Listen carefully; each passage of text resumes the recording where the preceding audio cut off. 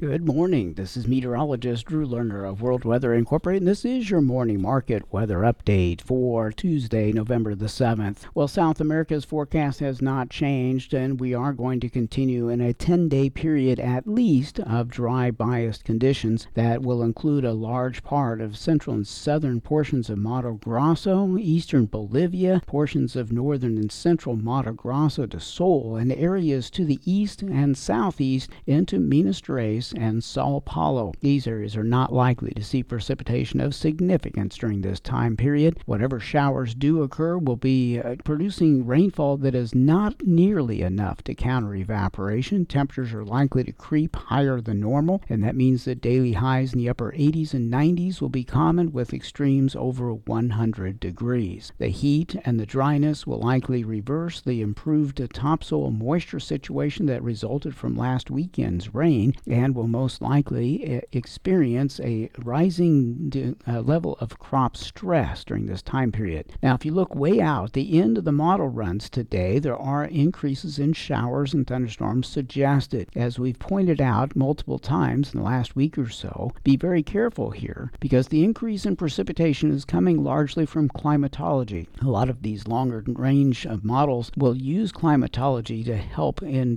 making a verifiable forecast as you get out into the second week of the outlook. And so for that reason, even though the upper level features in the atmosphere are not changing, the model will still try to throw in some precipitation and make it look like conditions are going to improve. Now, I'm not suggesting that that won't be the case, that we will see some increased shower activity way out in the second week, but I just urge some caution here, because it's one of those situations that when you get into a droughty pattern, it always looks like it's going to get better in that second week, but the second week never seems to come. And this is part of the reason for that. And I think we should be at least anticipating something similar to that occurring for a little while. I see no reason why the monsoon pattern will evolve during this next 10-day period. We are going to continue to see an absence of moisture across the Amazon River Basin, and no mechanism in place for bringing moisture out of the basin into center west or center south crop areas anyway. A blocking high pressure system will stay over portions of Mato Grosso to Sol and Goiás, as well as portions of Minas Gerais and Sao Paulo. It will move around a little bit, but it doesn't move enough to bring in an opportunity for meaningful rain. Yesterday was dry across Brazil. Temperatures were seasonably warm. We did see temperature extremes getting up to 102 degrees in portions of Mato Grosso. There is also a good chance that southern Brazil is going to turn wetter again as we get to the weekend, and especially next week. Now, it's drying down in that region right now. They've had a crazy wet spring season, and it looks like they will continue to see a firming soil for another few days. But starting this weekend and continuing next week, we will likely experience an increasing potential for excessive rains once again. Now, the rains are not going to come all at once, but they will occur over time and will saturate the soil once again and raise that potential for some flooding to take place. In Argentina, the forecast today is still favorable in the sense of getting a mix of rain and sunshine to occur as we go forward through the entire 2-week period coming up. It is a favorable environment. It may not produce rain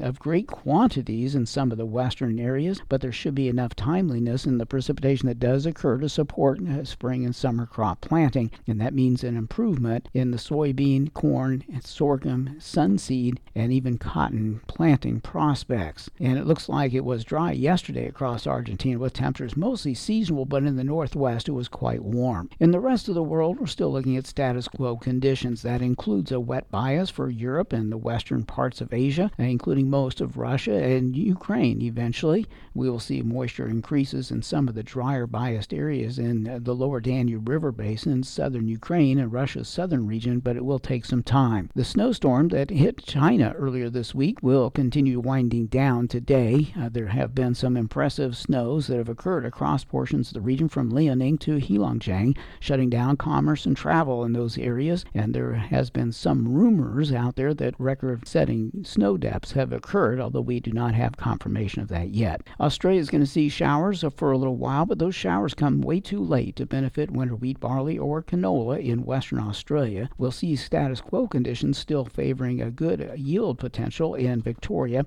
and eastern South Australia, and showers in Queensland and northern New South South Wales will be welcome for summer crops, but it looks like the rain amounts will be too light to counter evaporation, with daily highs in the 80s and 90s. South Africa will see some rain in the eastern portions of its summer crop region. That'll be beneficial. And we do expect to see North Africa staying dry. There will be plenty of shower and thunderstorm activity in East Central Africa's coffee and cocoa production areas. West Africa's seasonal rains will continue to slowly diminish there. In the United States, we expect hard red winter wheat areas to stay dry for 10 days. West Texas is not likely to see much rain. The heart of the Midwest will see a net drying bias as well. There will be some rain coming across central Mexico into parts of central and eastern portions of Texas, including South Texas. That will occur a little later this week going into the weekend, and that should help to moisten up the soil for future planting in 2024. The lower Delta and certainly the southeastern parts of the U.S. are going to continue drought-stricken with little opportunity for rain, even though the European model suggests a good soaking rain for Louisiana. I'm not ready to buy into that. I think the European model is a little too wet for the Delta and the Southeast. This is meteorologist Drew Lerner.